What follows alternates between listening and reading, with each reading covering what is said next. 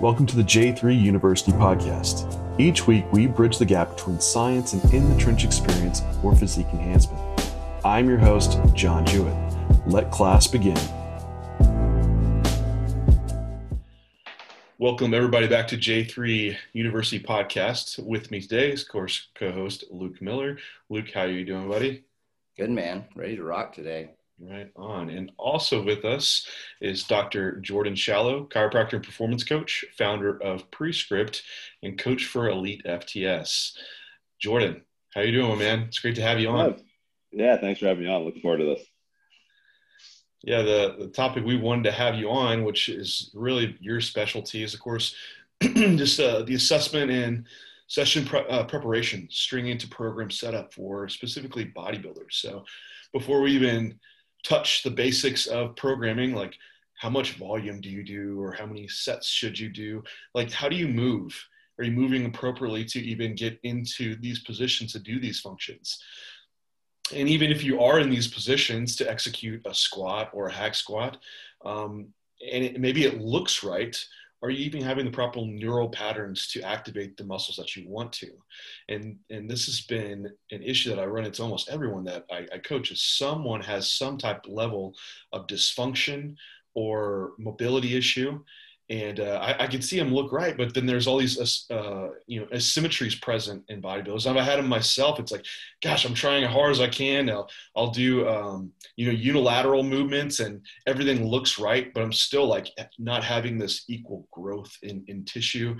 And there has to be something more.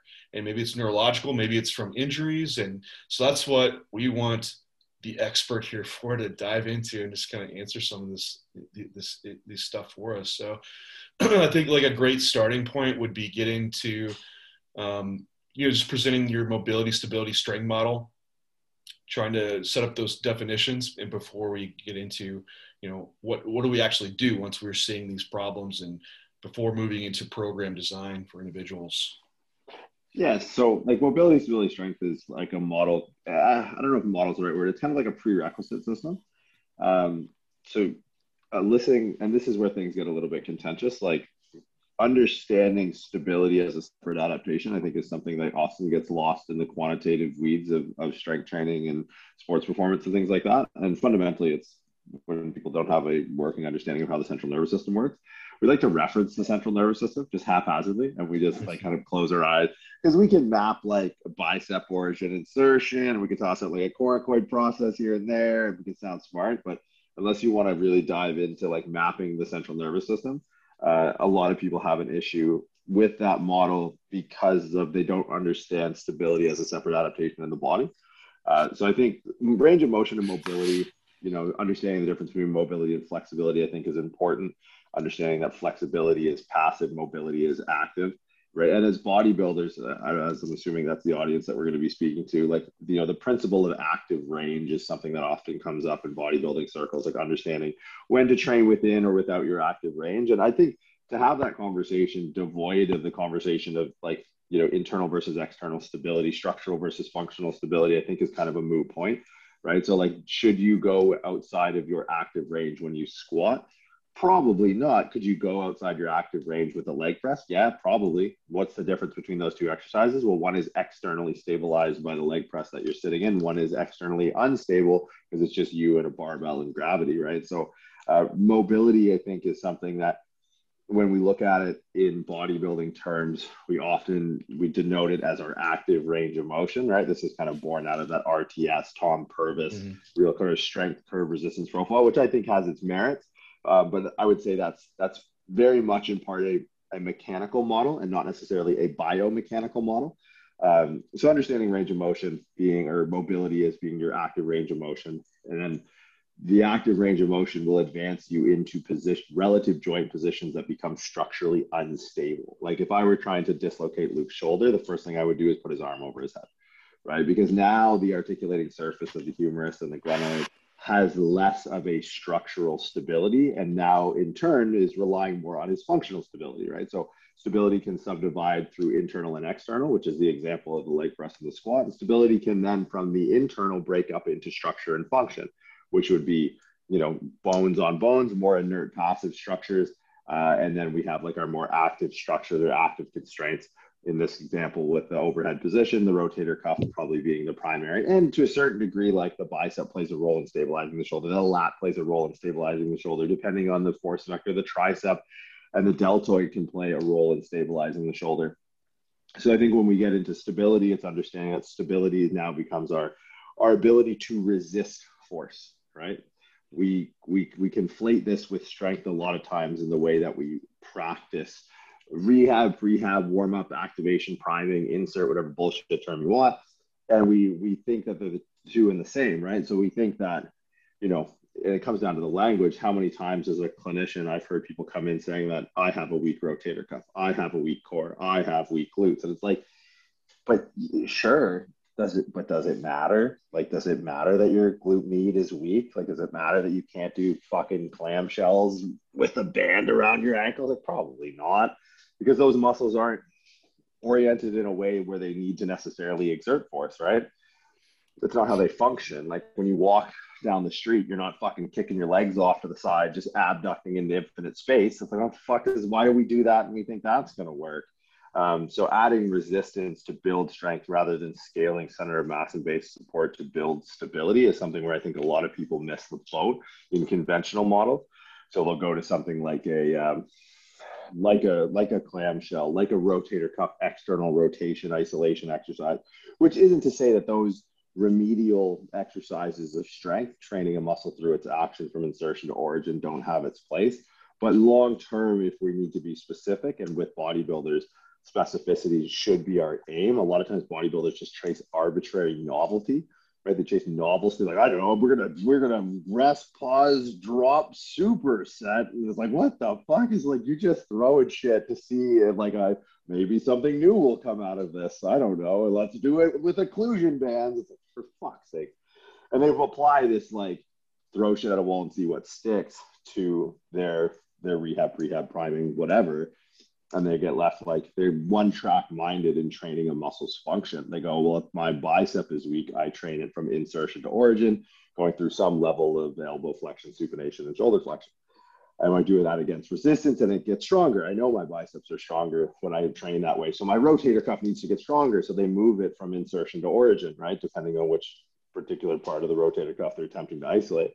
But when we look at like shoulders, hips, spines, and in a deeper conversation, rib cage and pelvis, it's not about isolation, it's about integration, right? So it's not about training the muscle's action in isolation by adding resistance to build strength.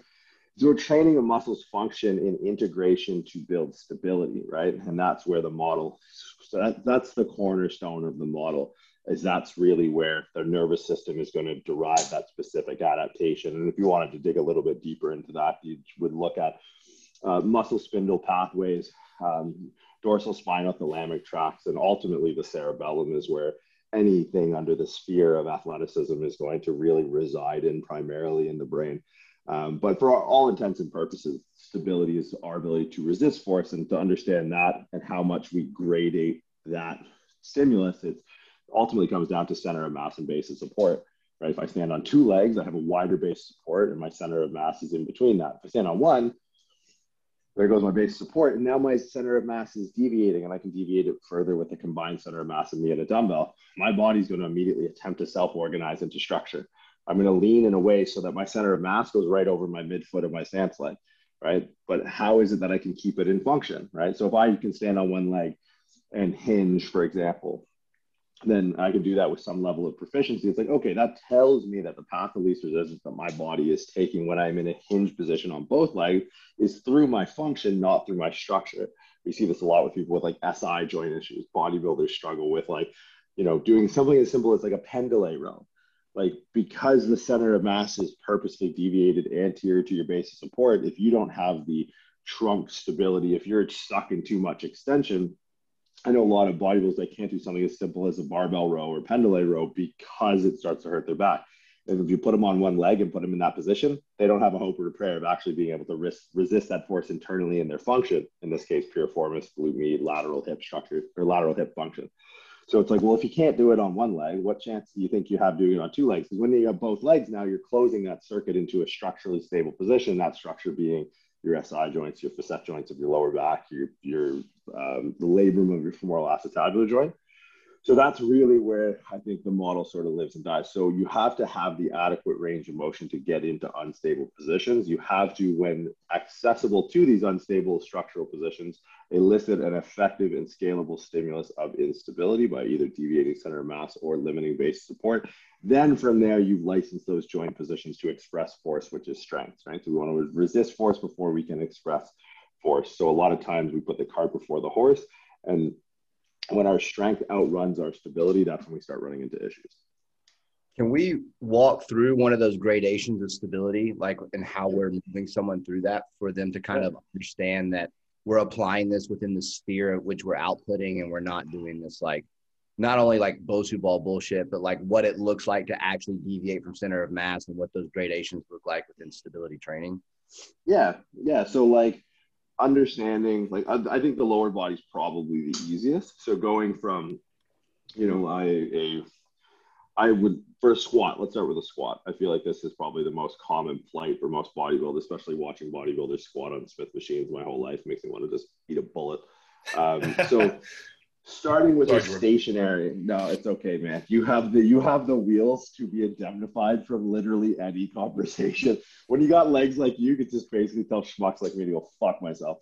But when you think about something like a stationary lunge, like, okay, how does, like, the squat is an expression of function. It is itself functional.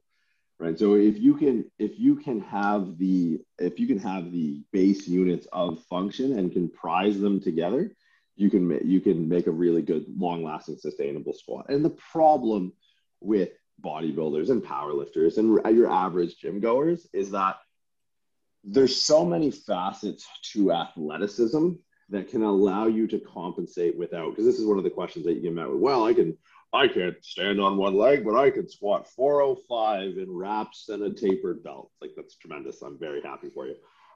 But one of the things is, like, peripheral stability is not the only way we create an internal motion capture of where and how our body moves in space, right? Like, bodybuilders love training in front of mirrors. You take a bodybuilder out off the Smith machine, out of a mirror, put a barbell on his back, and put him in a powerlifting gym staring at a bunch of fat guys with beards. They have no fucking idea how to squat, because they never knew how to squat, because they knew how to fix their squat. And so, I mean, to understand this progression, and without going too far afield into the nervous system, it's like, I need to preface this with, yes, stability is, I think, our most important peripheral input into our cerebellum. So when it comes to athleticism, Tiger Woods has quite an atypical golf swing. But there are other inputs outside of what we consider like the spinocerebellum, which would be stability, deep pressure, light touch, heat, all these inputs that come from our body into our brain. Like your eyes and your inner ear apparatus make up what's called your vestibulocerebellum. And then you have like your motor pattern center in your brain called your cerebrocerebellum. So when we're talking in bodybuilding and gym terms, we're really only talking about inputs that get relayed through the spinocerebellum. The spinocerebellum breaks down into this drop menu of a bunch of different stimuli that have a bunch of different inputs into a bunch of different nerve endings that fire up into the brain. And we have this collective picture that gets made for us from these peripheral inputs through the spinocerebellum. So that's kind of a disclaimer, a little bit of an aside before I go through this unilateral progression and people go, well, I can't do any of that and blah, blah, blah, 405 squat. So I would start off someone with, okay, let's see how it is that you organize your hips and your ilium and your rib cage and your femurs in a stationary lunge. I think we can manage that. Like, let me see. And every bodybuilder is going to do the same thing. They're going to overextend. They're going to externally rotate the extended hip. And they're going to have, because what are they trying to do? Well, they're trying to create a broad base of support, right? Like, they're not going to want to go into the functional distribution or the functional relationship of extension and internal rotation of that back hip. They're like a blind guy with a white cane. They're just trying to map their environment because they have no internal stability. So they're trying to use other inputs outside of their proprioception in order to create this, polished image to come up into the cerebellum with the other two inputs, vestibulo and cerebro. So if I look at that, I go, well, you don't have enough hip extension and internal rotation. How can you expect to squat if you don't have enough internal rotation in your hip, right? So that right there, it's like, well, I'm not going to squat you because I know that we don't have the functional stability or capacity to do that, and you're going to be loading into your structure. You're going to be grinding the shit out of your SI, out of your femoral acetabular joint, right? Like, I mean, I hate to pick on him, but like Roman Fritz just had a hip replacement. Roman's an animal guy. He's been part of Animal for however many years, but you know, the guy just did a bunch of crazy ass squats forever. And I don't want to pick on him because there's a bunch of guys out there, but it's like, if we paid attention to these precursors, we paid attention to these performance indicators, we could stop this inevitable dysfunction from manifesting itself. Because look, you're loading into structure. You're not loading into function. You're getting the stability from the bones, from the labrum of the hip, from the SI joint, from the intervertebral disc. You're not getting it from your adductor stabilizing your pelvis, your glute med stabilizing your lateral hip, your core stabilizing your pelvis. So stationary lunge would be where I'd start. Can you stationary lunge and get something that resembles, you know, hip and knee flexion? Go from there into walking lunge. Can you now perturbate this scenario and introduce a deviation of center of mass and base of support? Right. So now we're going through stance phase and swing phase. Now we're actually testing the lateral stability while we're in stance phase, which is roughly like 55-60% of the entire gait cycle.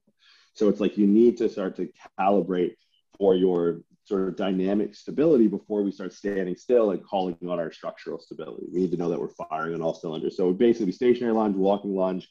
You could throw in something like a Bulgarian split squat or a sprinter's pose, something that allows you to go through terminal knee extension and organize your ankle, knee, and pelvis in a straight line. Then it would be getting into hinge patterns like single leg RDL, and then ultimately hip airplane, depending on your squat depth. So every single one of those progressions is adding either a limitation of base support and or a deviation of center of mass. So that would be, and then from there, you would just pair your squat patterns accordingly, right? So if someone can't stationary lunge, it's like, or if someone's at stationary lunge, like, all right, let's try walking, and they start falling all over the place. Like, okay, we're going to do like a counterbalance squat to start. Because it's going to be self-limiting in the amount of load. We're going to better help organize the rib cage and the pelvis, just given the constraints of the loading parameter of the exercise. We're going to keep you more structurally stable in the way you squat, keeping your rib cage over your pelvis with the weight out in front of you, because you haven't earned the right functionally to be able to resist that force. Walking lunge gets better. All right, let's move the weight in a little bit. Let's try and sit into those hips. Now we know the hips are a little bit more stable. So we go from counterbalance to goblet, to front to high to low, and so on, right? So that's kind of how those two progressions will sort of superimpose over one another. And that model, again, just because someone, like I know plenty of guys who break world records. Like I'm sure Vlad Alzahov can't fucking stand on one leg.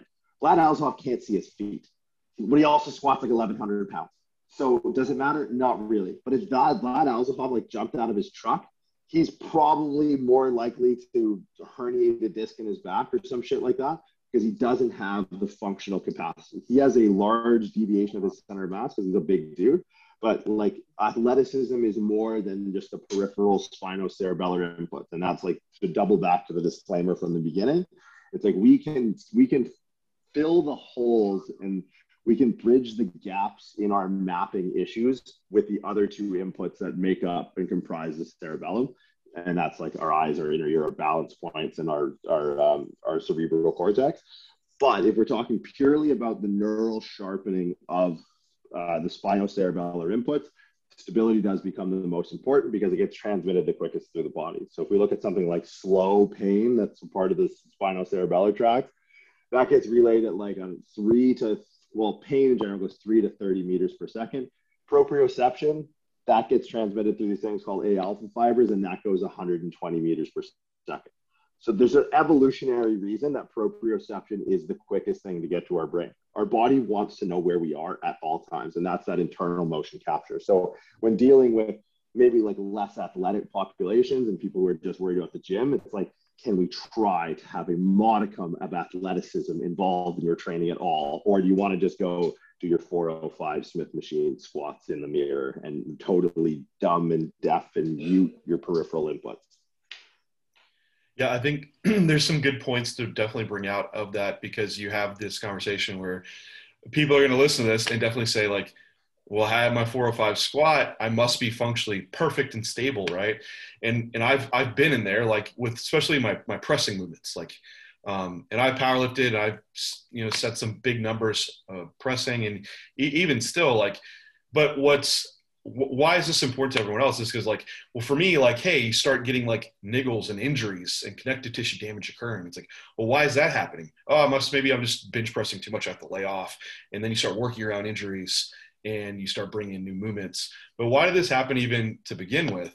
And so like some of the guys that I've worked with in rehab and doing like functional movement systems and people that are familiar with these other programs, you become like, and you find these weaknesses within muscles, right? And so, oh, well, your serratus is weak, your rotator cuff's weak, et cetera, et cetera. Your structures are compensating, muscles are compensating. So you can have the perfect bench press still. You don't know any different, but you're overloading these other tissues. But just the root issue here is that he gave me a kettlebell to hold in one arm in a bench press position. And I was fucking shaking and quivering. And it's like, holy shit, like I have a 15-pound kettlebell. I can't control the damn thing. But if you put 300, 400 pounds in my hands in a bench press, hell yeah, I could smash on that. And so it's like, well, what the hell's going on here? If I can do that, it's like, yeah, because you lack the stability and the supporting musculature around it. So what is going to lead into that is at some point down the road, you're going to get injured. It's setting yourself up for that. So even if you have like this perfect squat now or perfect bench press now, it's like, hey, I don't have these problems that Jordan's talking about. You might actually still do, and you're just leading down the road to this issue. Or even then, you're not getting the most out of your current training, right? And that's even a potential as well. So with that being said, like say this world record powerlifter that has this phenomenal squat that also has this instability issue, put on one leg, he falls down, or goes to pick up a box on one leg and tears a hamstring off, or something happens like this. Usually we're getting injured outside of the gym. Why? Because we're not stable within a lot of these movements you're talking about. What do you see? Because I want to say like people to investigate, like, hey, you're going to get a benefit out of this.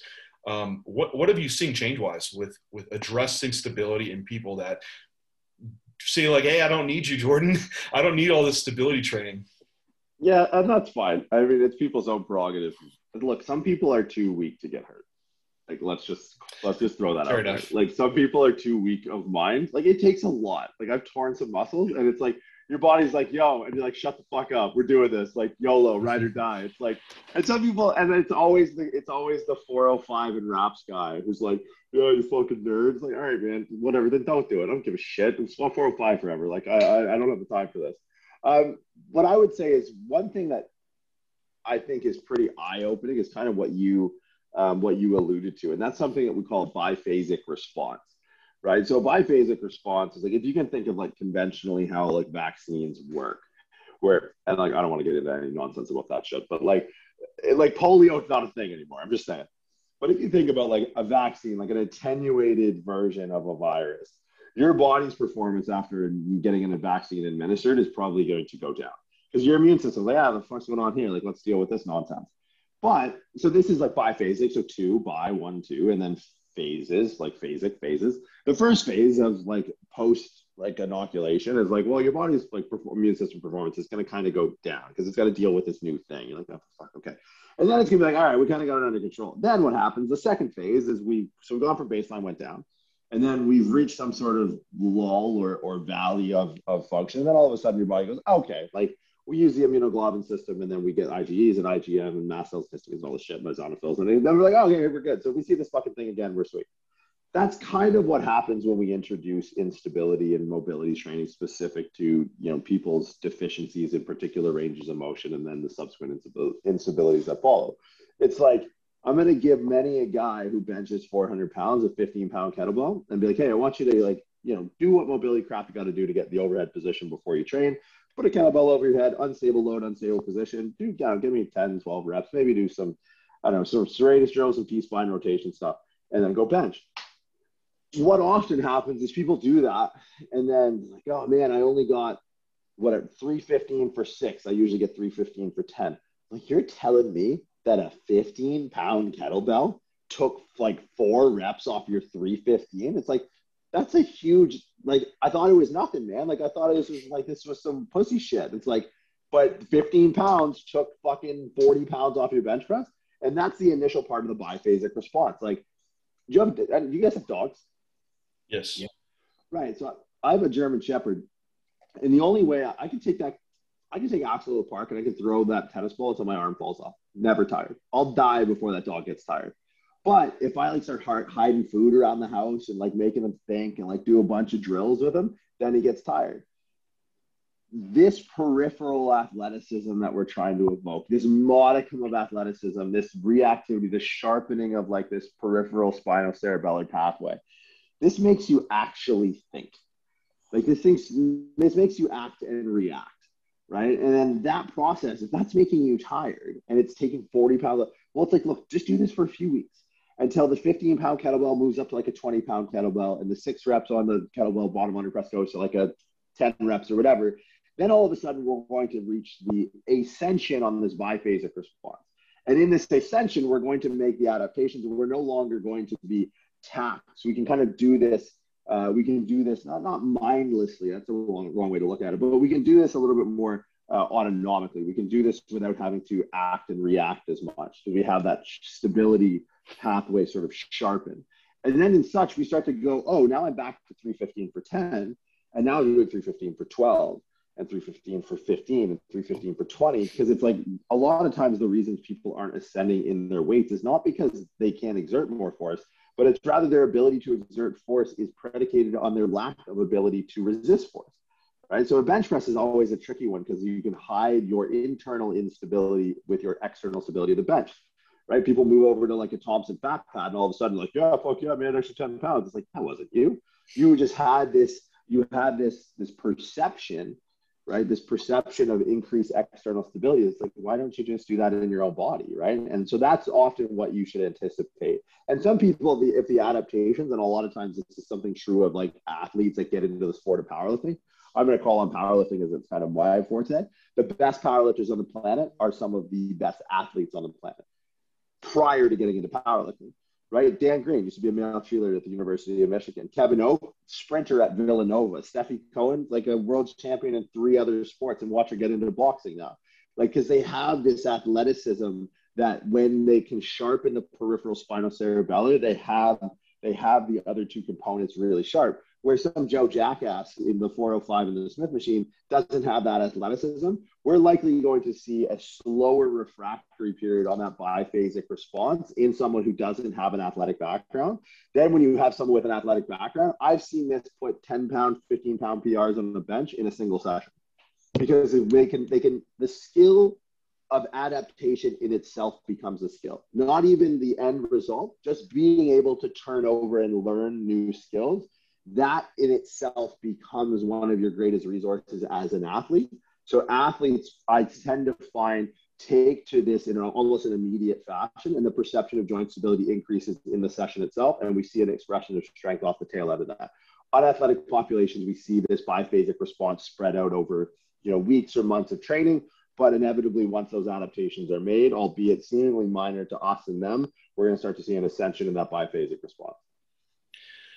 Yeah, and so, for the population we're speaking with, like on the podcast, is predominantly bodybuilders and not just your average Joe and average housewife or something, but, and so that drop-off period could still be there for people.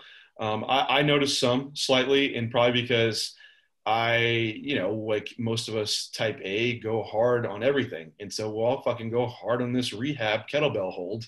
And then I'm super fatigued going into training. So there's probably is a appropriate rate of progression.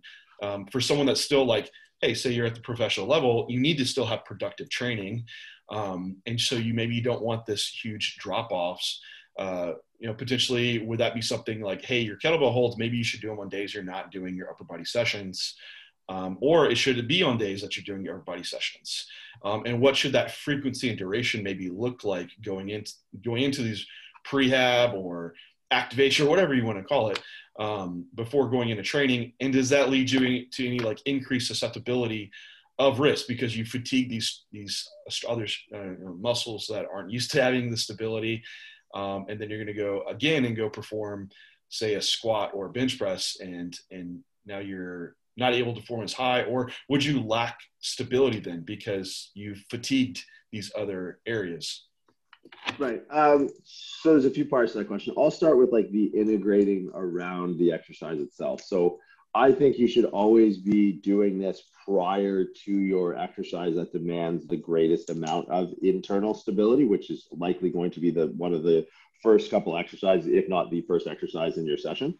Like your capacity to internally stabilize is going to go down as a session increases. Mm-hmm. Like having a squat as a finisher is not likely the best way to drive the greatest amount of output from that squat. Right? So squat is for a lot of people a skill that you practice. If you want to hop on a leg press at the end of the session and just fucking go find God, by all means, you have my blessing, right? Because it's externally stabilized. So like organizing your exercises in a way where we start least externally stabilized and then transition as the session goes on into more externally stabilized, thus diminishing the demand on that internal stability. But I think one of the things that gets missed in organizing a warm-up is the actual integration of the warm-up into the objective outcome of the first exercise. So if the warm-up has some component of mobility, some component of stability, I want to see that warm-up be integrated into the actual first movement. So let's go with like the squat, for example. And so maybe you come in, you try and transiently improve range of motion through all three planes of movement of the hip. Maybe it's a couch stretch, maybe it's a frog stretch, maybe it's something like a pigeon. So you kind of get internal rotation, hip extension, external rotation, abduction. So you sort of gain the requisite range of motion. And not that hip mobility oftentimes is, so when we work on mobility drills, it's merely to get the body inoculated to the position we would need to then load instability into. So if we're thinking like a single leg hinge or hip airplane is something where it might be our furthest afield progression of instability, it's like most people don't necessarily need to stretch to get into those positions. If you do, then you can go down that whether it's self-myofascial release, whether it's static stretching. I don't necessarily care. I think a lot of times context gets lost in the conversation around stretching prior to working out, and we go to the research and like, well, research says you're going to tear a hamstring and be weak. It's like, yeah, but the research was also like hold the fucking hamstring stretch for 90 seconds and then do a max vertical jump. It's like if I wanted to write the equation on how to have a shitty vertical jump and to tear a hamstring, I would just get people to do that, right? So it's principles, not evidence. So I think in this case, it's like, yeah, if you need transient inhibition to get into these positions of instability, then do that, right? So like, let's say we go through some bouts of static stretching in our first circuit, and then we go into maybe it's self-myofascial release with like a dynamic component to it. Then we go into, maybe like a single leg hinge or single leg RDL. After the single leg RDL, put a bar on your back.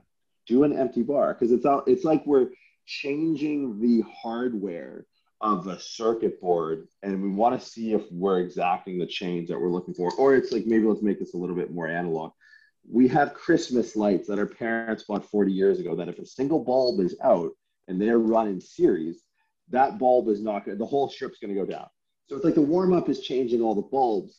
And then a lot of times people like, they don't plug it in after. Like, well, fuck, they just like shit where, look, unless your workout is 15 minutes or 50 minutes on a fucking spin bike, your warm-up should not be 15 minutes on a spin bike. We're going to get some blood moving. It's like, oh, we look at that. I have a pulse. Okay, my blood is moving. Now what? Right? It has to be specific to the task at hand. So like, what range of motion do you need to get into unstable positions to improve the joint stability of the joints we're going to be loading in the first exercise? So get your range of motion, stabilize, then integrate. Think of it like a 4x100 relay, where it's like the second guy isn't standing still when the baton gets passed. He's moving. And that's how we should integrate our warm-up into our workout. It's like, okay, I go through some bouts of static stretching my first circuit, maybe some like dynamic self-myofascial release. I go stand on one leg or do hip airplanes, depending on what exercise I'm doing. Then I go squat, and then I go back again. So after I squat the NP bar 20 times, I go back and maybe I do static stretching, maybe I don't. Maybe I let the static stretching fall away. Maybe I just go back and do some stability drills, and then I put, quarters on a side. And then I do like 10 reps at 95 pounds. And then I go back and do some more stability drills. And then I go back and I go like 135. And I'm like, okay, good. So the warm-up has ceased, and now the workout has commenced. So I think that's one of the biggest things in organizing these things, as far as like, how does this actually work in my program? And I don't like, because this is a novel stimulus, and be novel in the sense that when people do it, it's going to be new to them. Like novel and specific are kind of like, I don't know, it's specific to the rotator cuff, but it's novel as it's new to in this case, the lateral hip, but it's novel in the sense that it's new to the person doing it. I don't think at the shoulder and hip, you necessarily have to be concerned with the accumulation of fatigue because your body is going to auto-regulate your output based off of that. Now, the spine is going to be a little bit different because of the way that the deep spine musculature is innervated. So I'm not a huge proponent of pre-exhausting the core prior to axial loading. So I wouldn't recommend anyone doing any sort of substantial core work prior to squatting because there's a different neurological pathway that innervates the deep spinal musculature that's autonomic and not voluntary. So whenever we're doing the lateral hip or adductor, secondary pelvic stabilizers, rotator cuff serratus, that's voluntary muscle action or function, whereas deep spine is like is involuntary, it's autonomic. So that's one thing I advise against is monitoring your core work specific to when it is you're going to be axially loading. And it's not so much when I say core, I don't mean the ramifications on like the rectus, the transverse, the internal and the external oblique. I mean more so what are the underlying implications that this core work might have at the erectors, the multifidus, the rotatories, the transversospinalis group on the whole. So that's where I start to shy away from. And like the idea of core activation prior to training to me, it's just the dumbest thing in the world. Like if you squat 300 kilos and you're doing a dead bug before you fucking squat 300 kilos, you either shouldn't be squatting 300 kilos or you shouldn't be doing a fucking dead bug. So hip and spine or shoulder and spine play by a little bit of a different rule book hip and shoulder play by a different rule book than the spine. So I'm not a huge advocate for the pre-exhausted spinal stability prior to training. But I am a fan of the idea of getting that pathway sharp through the shoulder and the hip because that pathway runs through a different track than the deep spine. And Jordan, correct me if I'm wrong, but like a way for the viewer or listeners to kind of conceptualize this, it's almost like a test-retest system where like it might not be the exact same movements that we're choosing to train within the warm-up in the exact order according to what this test-retest system tells us is going wrong within this process of like stability pattern, first warm up, second pattern that we choose. This test-retest system is in order to integrate the right patterns in which we need to do between our squat warm-ups, correct? Right. Yeah. So we're not mobilizing for the sake of the exercise. We're mobilizing for the sake of the unstable position of the joint in which the exercise is based on. Like nothing, like an air squat to me is just silly. What are you doing? Just put it at the end and put a bar on your back. Why are you doing air squats? Like you want to, like say you lack internal rotation of the hip, right? A 90-90 position looks nothing like a squat. Although a 90-90 can evoke a good amount of passive internal rotation of the hip, which then when you stand up and go in an airplane and create rotation on a fixed femur, you can then access greater ranges into that 90-90 or that internal rotated femoral position, which will then carry into the squat as you load it. So it's like, that's the prerequisite system of mobility and stability and strength is like, you're just trying to gain range of motion to better improve your position in which you train that joint's functional instability at, and then integrate that into the actual exercise itself. So a lot of people get very exercise focused and they're like, well, I got to mobilize my squat, so I'm going to squat. Like, yeah, look, again, like, that's fine. That's a low resolution model. And like at the end of the day, if you don't want to do any of this, like that's totally cool. But to me, in the way like the arthrokinematics, so the joint mechanics transpose over into the biomechanics, that's how that's a frame shift that people kind of sometimes struggle with, that their mobility work has to be tailored to the position or the desired joint position to train functional instability rather than the actual exercise that comes a few steps down the line.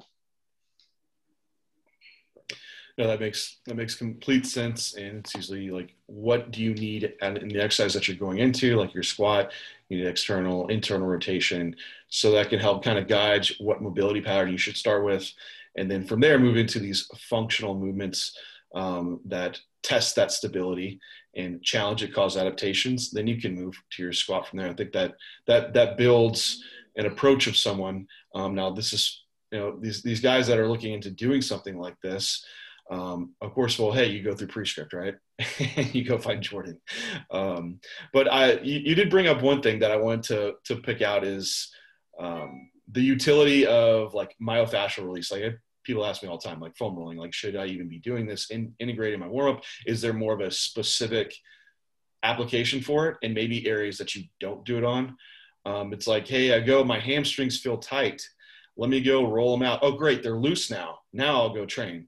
It's like, well, why were they tight to begin with? Like, should we be foam rolling to make them loose? And so I want to just like pull that out and see what you had to say on as far as implementing foam rolling. Right. So I take a different stance than like most academics. Like most academics will be like, foam rolling's stupid, blah, blah, blah. It's like, I think you're stupid. How about that? You're stupid and you're weak. Because it's just, again, people don't take the time to map the central nervous system. So we have like these different, so we talk about proprioception as sort of like the synonymous term with stability, right? So proprioception gets relayed by these things called your muscle spindles. Muscle spindles, they kind of like wrap around intrafusal muscle fibers. And then as those muscles stretch, we go into more structurally unstable positions, it elicits this feedback loop, which causes intra and extrafusal muscle fibers to start to contract to calibrate for that joint position. So proprioception muscle spindle, that's one nerve ending that comprises the spinocerebellar tract, which we talked about earlier. But in that spinocerebellar tract, where yes, proprioception and muscle spindles get relayed through the spinocerebellar tract the quickest, which is probably trying to tell us something, that stability and your body's ability to map its internal environment is pretty damn important. But there's also things like Pacinian corpuscles and Ruffini endings and Merkel's disc and Meissner's corpuscles, and all of these other things can better help us understand why it is that these things work. Why is it that foam rollers are so popular? Why is it that Theraguns are so popular? Well, Meissner's disc, Ruffini endings, Merkel's disc, Pacinian corpuscles, all these other nerve endings that fall in a similar category, like a muscle spindle or Golgi tendon organ. All of these that comprise that spinocerebellar pathway. Each one of these is kind of responsible for being a lock to a different key, right? So like the key of using vibration, right? Vibration triggers this nerve ending, and then it causes an inhibitory reflex as a consequence of that. Now, it doesn't move as fast as proprioception does, but it's part of the spinocerebellar picture on the whole, right? So we can begin to justify why it is that Theraguns and Hypervolts and your fucking DeWalt with a wine cork on it, why are these working, right? Like, why is it that every NFL team has a fucking whole lineup of these things just ready to go? It's not that they're not working, right? Why is it that people, like I mentioned Donnie earlier, like how is it that Donnie Thompson is selling people hunks of fucking steel? Why is that a thing, right? And it's like, well, it's just deep pressure stimulus. It's different than vibration, right? Some people go like skin stretch. That's another one. How is it that voodoo floss bands work? Because you have fucking joint receptors in your skin, like in layers of your dermis, that trigger that input in helping to create this peripheral mapping system within your body. So all it just tells me is this is information, right? This is information that we don't have a complete map of our body. So yeah, deep pressure, foam roll, vibration. You want to put your fucking exhaust or whatever the fuck Donnie's selling people on your legs? Yeah, go ahead, do it. But it's just telling you that there's an incomplete picture. And maybe that incomplete picture exists outside of the realm of the spinocerebellar tract, right? And we see this with people who are just gym rats who don't have an athletic background. It's like, they don't know how to integrate acuity and rhythm into their training. They can't catch a beach ball. Like, there's no coordination because they just work through the sagittal plane on these fixed tracks with their knee wraps and their headphones and their fucking elbow sleeves and all this shit. Right. So that's why it's not really fair to look at things and demonize things like foam rollers and all that. I think in the case of tightness leads or is stemmed from your body's unwantingness or unwillingness or uncertainty to advance into positions of further structural instability because it doesn't know how functionally we're going to respond. Hamstring, classic example, right? Hamstring tightness is basically your body saying, hey, we don't want your pelvis to move anywhere that resides outside of its stacked position on the rib cage, and we don't want your femurs to move anywhere that's not underneath the pelvis directly. Why? Because that keeps us in a structurally stable position, because we're not certain that when we reach the outer borders of our structural instability, that our function is really there to take the role, right? So when we look at the role of the position of the pelvis, being directly stabilized primarily through the core and secondarily through the adductor group, it's like the hamstrings just stop you from moving into positions where we're going to test the functional capacity of the adductors and or core. So it's like if you stabilize your pelvis and teach it to be stable in these structurally unstable positions, your body will allow you to move in and out of these positions. Until which point, we're just going to govern that range of motion by tightening the shit out of your hamstring. So we can't move our pelvis into this position, which will put an inherent demand on some of the muscles that are meant to primarily functionally stabilize the pelvis, if that makes sense. It does. So could you say if someone does have reoccurrent, the perception of tightness in these muscles, is that should be red flags that you are lacking stability in these other muscle groups and structures that need to be addressed? Yeah, without a doubt, man. Like in the hip, basically, like the shoulder, hip, and spine have different rule books. The required range of motion at the shoulder, or the desired range of motion at the shoulder to train functional instability, is flexion and external rotation of the glenohumeral joint in a neutral rib cage. And the desired range of motion at the hip is extension and internal rotation with a neutral pelvis. If you can do that, if you have mobility into those ranges of motion, you then have the range of motion necessary to start to elicit instability where needed, right? So like extension, internal rotation, that's going to cause your psoas to start to primarily stabilize your lumbar spine. That's going to cause your TFL and your glute med to start to laterally stabilize the hip, flexion, external rotation. That's going to be a pretty good position for your teres minor and your infraspinatus, and also a really good position to start to train your serratus anterior, right? So, these joints are kind of, you have to be able to get them in the right positions for these kind of, I don't want to say second order, but for these muscles to be able to function properly. Yeah, I just wanted to bring that up because that's always something that everyone can relate to. You speak pretty high level on, a lot of these different functions, but for someone to just like simply relate that doesn't understand at that high level, this like a tightness is like, could be like a red flag, but going from like the myofascial release and tightness, people use lots of different types of tools, right, to address this as well, as far as like chiropractic work, massage work, all these different other systems, compression therapy. I mean, you name it, to like for recovery, or like what is the things that we should be putting weight into for a rehab individual that wants something like like a massage? Like, does massage have any, someone just poking on you, the cupping, all this stuff? Like where's the value? Where is not the value? Yeah, it depends, right? Like it depends on if they're turning over the big rocks first, right? Like a lot of people just fucking lazy, right? Like a lot of people, that's it. Like people just fucking lazy. They're lazy and they don't actually want to get strong. So it's like, yeah, go ahead, get your massage and go to your chiro once a week and just keep being lazy. But it's like the real answer is going to be something, because look, I've been in practice for 6 years. My job is to have an effect on other people's nervous systems. I know that. Now, when it comes to chiropractors, I don't know if there's many chiropractors that could have have the potential to have an effect on other people's nervous systems as much as me. I can bring a pretty heavy hand into an office if I need to, but as heavy-handed as I can be, and not to say heavy-handedness is the only way to affect a nervous system, but if you're trying to elicit some sort of response on a guy's upper trap that's used to having 900 pounds on it, it's like, you better be able to bring the fucking house, right? But as much as a potential as I have in manipulating the perception of someone else's nervous system, no matter who the person is, they always have a greater potential to do that than me, right? So I just need to get them in a position for them to be able to make that change internally. Because so rehab exists on a spectrum, right? When it comes to range of motion, it's like passive, active assisted, active, and active resisted. So chiropractic, physical therapy, massage, as far from an efficacy standpoint, in the way that these practices or these subdisciplines of manual therapy are commonly practiced, they exist almost solely in the passive range of motion, right? Maybe active assisted, but it's like the big rocks are active and active resisted, right? And this is where, like, I think a lot, and I'm a chiropractor that practices, I see 12 people a year. They're the same 12 people, and I see them for weeks on end. And they're on the table for like 5 minutes, and then they're in the gym for, 12 hours a week.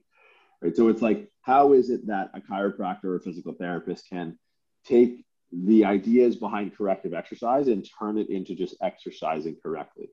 right? Like you should be able to look at a program and be like, okay, we have big holes in where we're attempting to expose the function of the shoulder, hips, and spine. But I don't want you to put in the red TheraBand external rotation exercise. I want you to be doing, pull-ups with a pronated grip. And I want you to integrate pullovers with a neutral grip with supported D handles at shoulder width. Like that's where you start to bridge the gap. And frankly, like, look, and for some people, chiropractic, physical therapy, massage, at least it enters into the spectrum of stimulus.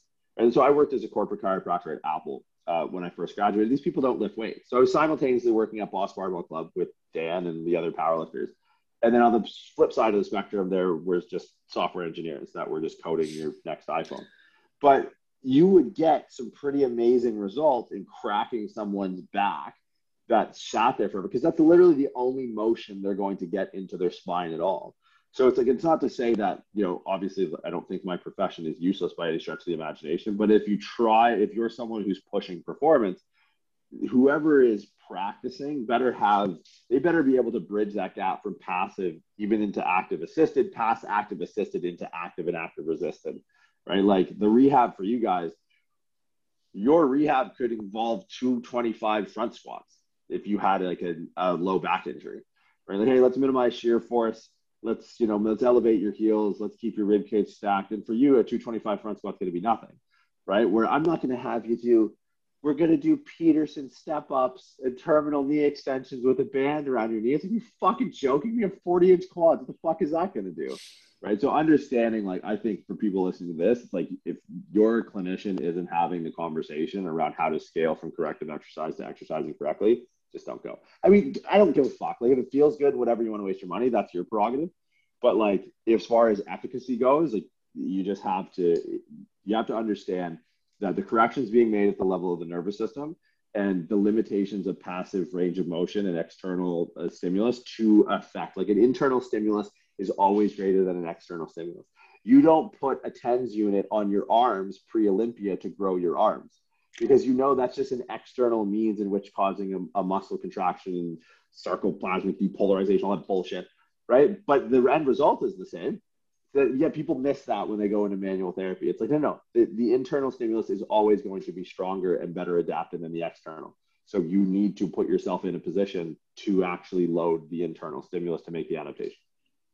Yeah, I think it's just like an education ignorance area. And I've been there too. It's like you go to massage therapy and you're like, well, whatever they're doing, however they're moving their hands across these tissues, that's what it needs to be done to make that healing process happen, and praise the Lord, right? And usually anything where someone is trying to put a stimulus onto you is, like you said, it's never going to be as effective as giving that stimulus yourself. And the most like profound and greatest rehab that I've done, and when I had all these issues that occurred, was getting me off a table, because it's great to on an off day go lay somewhere and have someone just poke on you and you're like, hey, I feel pretty good afterwards. But then I went to a guy that actually like, hey, we're going to get off this table and it's almost like turning into a training session. I'm like, this fucking sucks. Like, this is like, now it's work. But that work was the fastest thing that could get me back and going again. So, I think like you said, if you have someone, it's really a totally integrated approach. Like they can't just have like chiropractic work. They need a multi-system approach and understand exercise to get you off a table and get you back into moving into those positions you want to move in. And I think that's when you're going to see whether, you're making profound change. And, if you have someone that's around you, that's, good application of what they do. So like if someone's like, okay, I'm trying to find someone in my area that has this knowledge set to apply. It's like, where do I even start? Because I get this question a lot too. Like, who should I go to, John? And then I'm like looking up online different credentials, and that's a tough question. What do you refer people to? Like, hey, these are the XYZ things that this person should have. If you need someone to help assess your movement dysfunction, your injuries, or whatever's going on. Yeah, I mean, I'm lucky now that I've been able to establish like a pretty broad network of coaches that have gone through like our program. So I usually start internally with Prescript coaches, and then From there, it's definitely tough, right? Hey, Jordan, so real quick. So on Prescript, if they go on, you have a list of all your coaches on there? That's yeah. The new iteration of the website should be up in the next week or so, and our directory is going to be on there. Okay, perfect. But the hard part with like moving outside of that, and I put the onus a lot and increasingly more so on the lifter itself. Like I know the majority of lifters that come to me with this stuff, they know more about their iPhones and the Instagram algorithm than they do their own body, and it's like that's a choice you made, man. Like the resources are out there. So for me, I lose, I don't say I lose patience, but I don't like excuses. So it's like, if you're coming to me and asking me if like this guy's good and you don't know your ear hole from your asshole, and this is going to be something that you're supposedly passionate about, and, or it's a way that you secure your own income, maybe start taking this fucking seriously. And so I think especially as we start to deal with people, look, if you're a mother of five and you work at a job and you got bills and shit, yeah, fuck you don't have time to. But if you're just some schmuck like us that work on the internet and like coach people, it's like, dude, read a fucking book, man. Like, so I think a lot of people who are stifled and potentially disgruntled with the process of finding a good clinician, and they just sit there and they throw their hands in the air like, blah, blah, blah. It's like, It's how about lazy, you better? right? It's 100% fucking lazy, and it's the same guy that leans for the Theragun. It's the same guy that doesn't listen to what he's told anyway. So it's tough. Like, obviously you don't want to leave anyone high and dry, but like you lead a fucking horse to water, man. But at the end of the day, it's like I'm definitely more now, like just how available good information is, I think. And discernment is a difficult quality to have, especially in something you don't know, but like learn it. If this is how you make your money, like how many people who are like online coaches and maybe they got a few coaches underneath them, they're making good money. Like, oh man, like there's no good chiros out there. It's like, just fix your own. Like, dude, a library card costs like a fucking $1.50. Like, just go figure it out yourself because you have internet. Read. So yeah, I think it's just lazy. And again, that's a pretty. Like, I've been around this for a while, and I get the question posed to me a lot. And again, I'm lucky in the sense that I have like a broad network, sort of now, like across, I don't know, 49, 52 countries or something like that. So I can have a database in which I can draw from. But a lot of times, even if I'm sending someone my way, I don't want to send my coaches some pain in the ass lazy guy. So I'm like, look, what's an olecranon process? What? Maybe you should just go to the local chiropractor down the street. So I think it's the onus is on the individual at the end of the day. Yeah, I agree. And I understand, like, I feel for people, like, if you are, time Sure, spent in, absolutely. and hey, I don't have time to sit and learn, an hour-long lecture every single day and eventually address this issue. But that's not asking all that. There's little aspects that you can do to learn along the way. There's plenty of courses to slowly pick things up over time. And then maybe you have someone out there that, hey, you listen to Dr. Jordan Shallow and he's giving you some tidbits, and you can start investing in those individuals that are putting out, the information. It's all, man, people spend more time researching the fucking diners they go to in towns they've never been in than going, like, what are you doing? It's like, this Denny's got like a 4.5-star review. I don't know. Want to get a grand slam? It's like, yeah, come on now.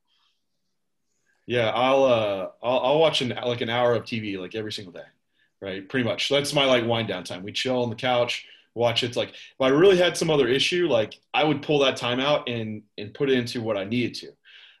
But I completely agree. Like nowadays, you can figure out how to do anything. Like I'm not like I just installed overhead lighting in my garage. Like I fucking went in the attic. I hardwired the wiring. Like I'm not an electrician.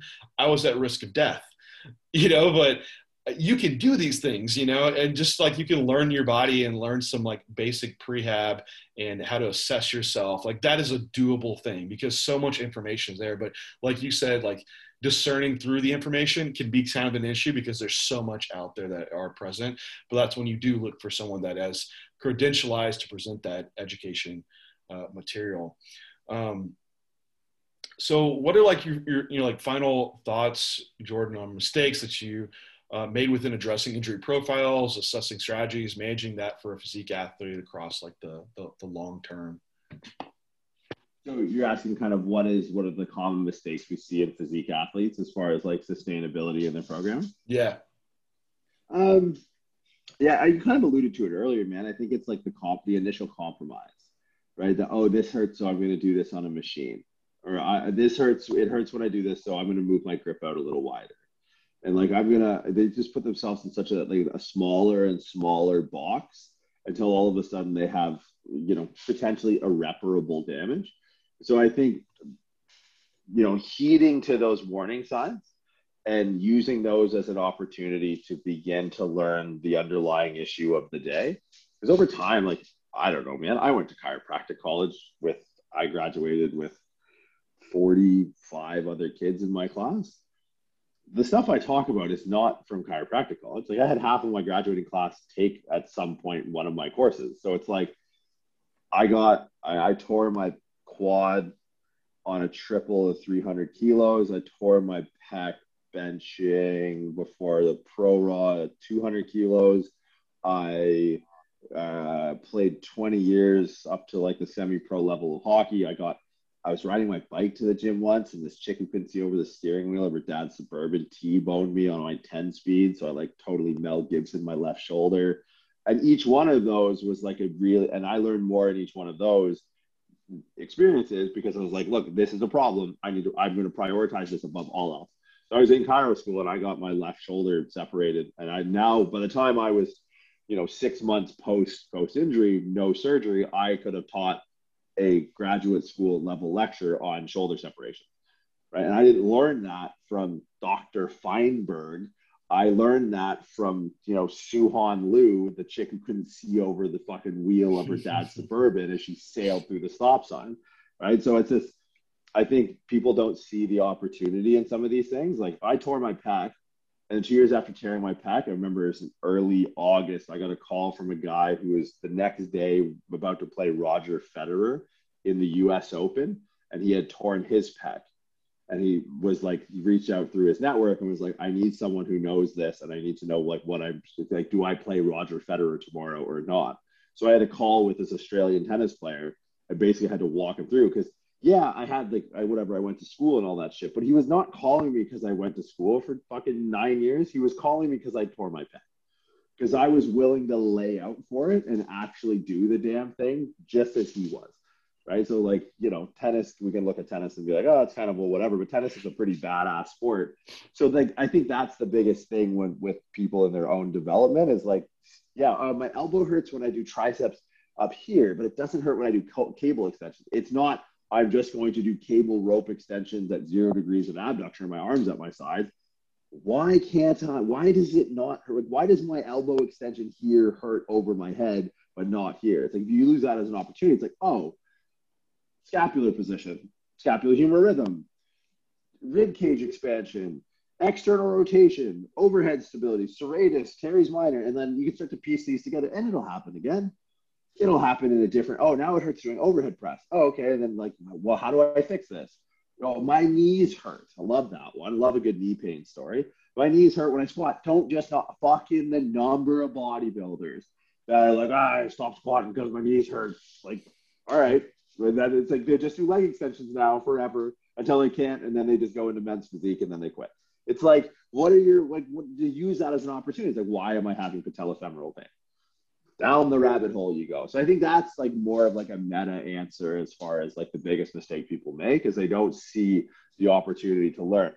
Oh, Instagram comes out with a new algorithm. All right, I got to post reels now because Zuck wants everyone to post reels. You'll learn that shit. But like, oh, my knee hurts. Fucking quad extensions. Hey, let's hop on the Smith machine. Like, oh, for fuck's sakes.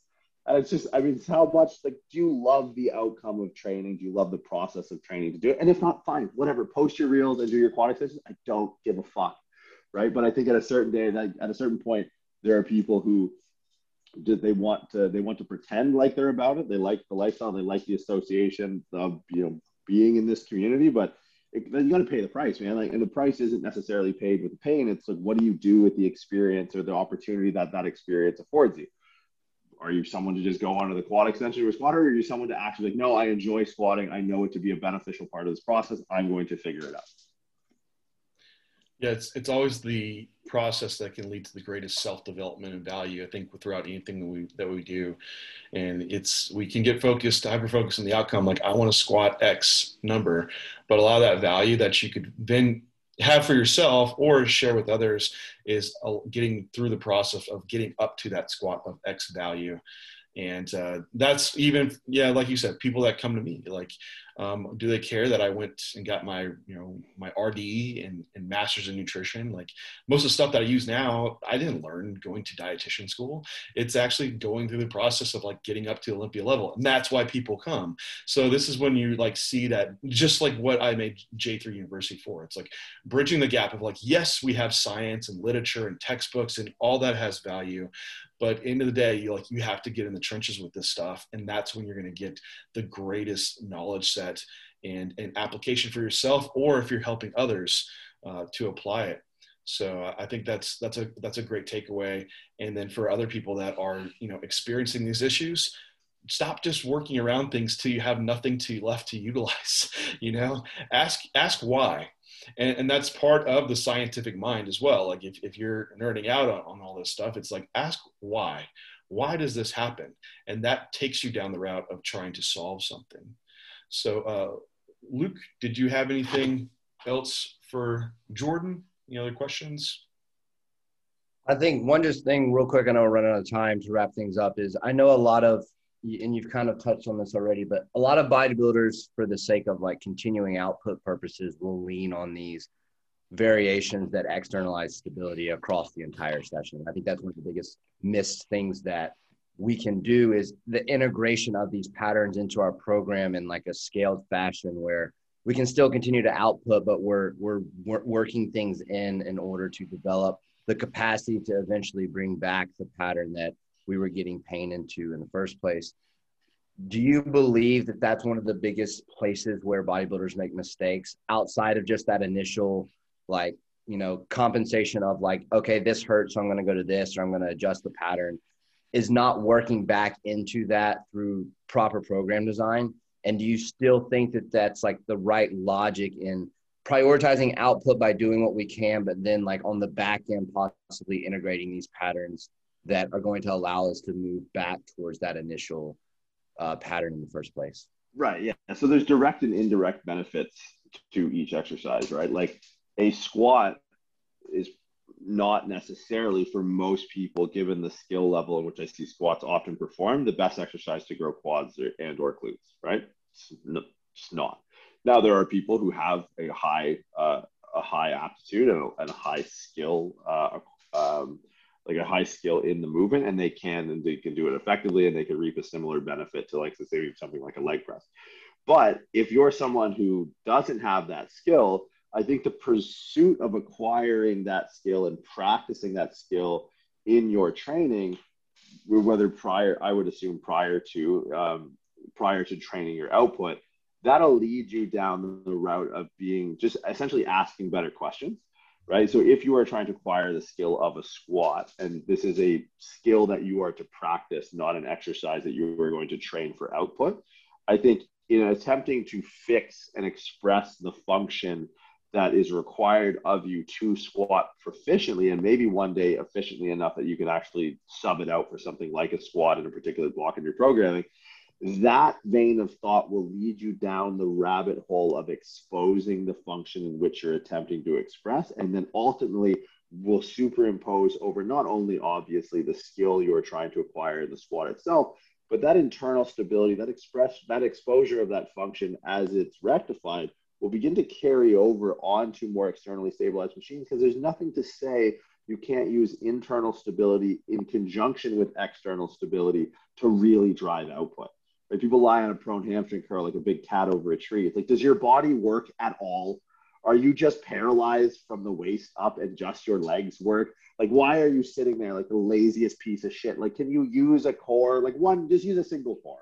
Like, one core muscle to stabilize your pelvis, rather than just having this fucking thing cranking all over the place, right? So I think absolutely, the indirect benefits of going from exercises that maybe expose function, whether it's a barbell overhead press, pull-ups, dips, squats, and pulling on the thread and exposing the underlying function in which you're trying to express, that'll lead you down the hole of improving range of motion where necessary to get into unstable joint positions, which will then allow you to improve that exposure of function, integrate that into an expression of function, and then indirectly, that improving of that function exposure is going to superimpose and increase the output you have on things that are more externally stabilized, right? But it's like, look, you still need to like execute at a high level, right? The machine's not going to do that for you. And I think, and it's the same with squatting. It's like, just because you can stand on one leg does not mean the fucking squat fairy is coming to put a good technique under your pillow,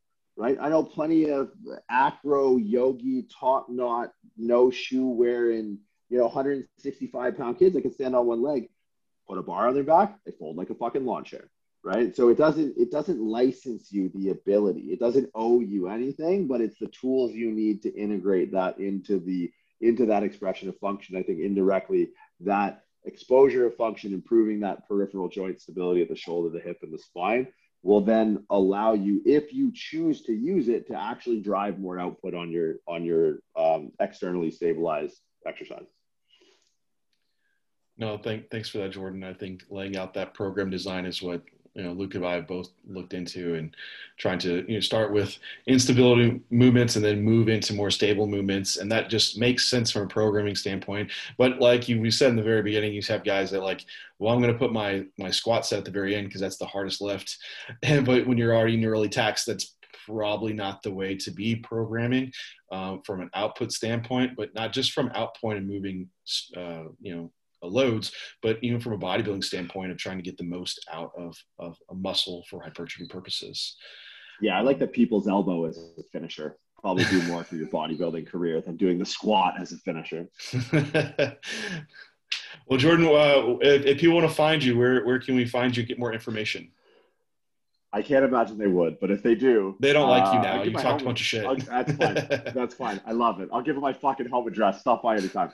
Instagram, the_muscle_doc. Prescript is where we run all the education courses out of right now. Next semester starts late March, early April. That's www.pre-script.com. So that's where you'll find me most days, is either on the Prescript site or on my own personal Instagram. Awesome. Well, Jordan, great conversation, and truly appreciate having you on. I know your schedule's very busy. You're a wanted man. So appreciate you sharing some time with us. Yeah, local police departments. That's it. Well, again, this is J3 University. Until next time, we will talk to you then.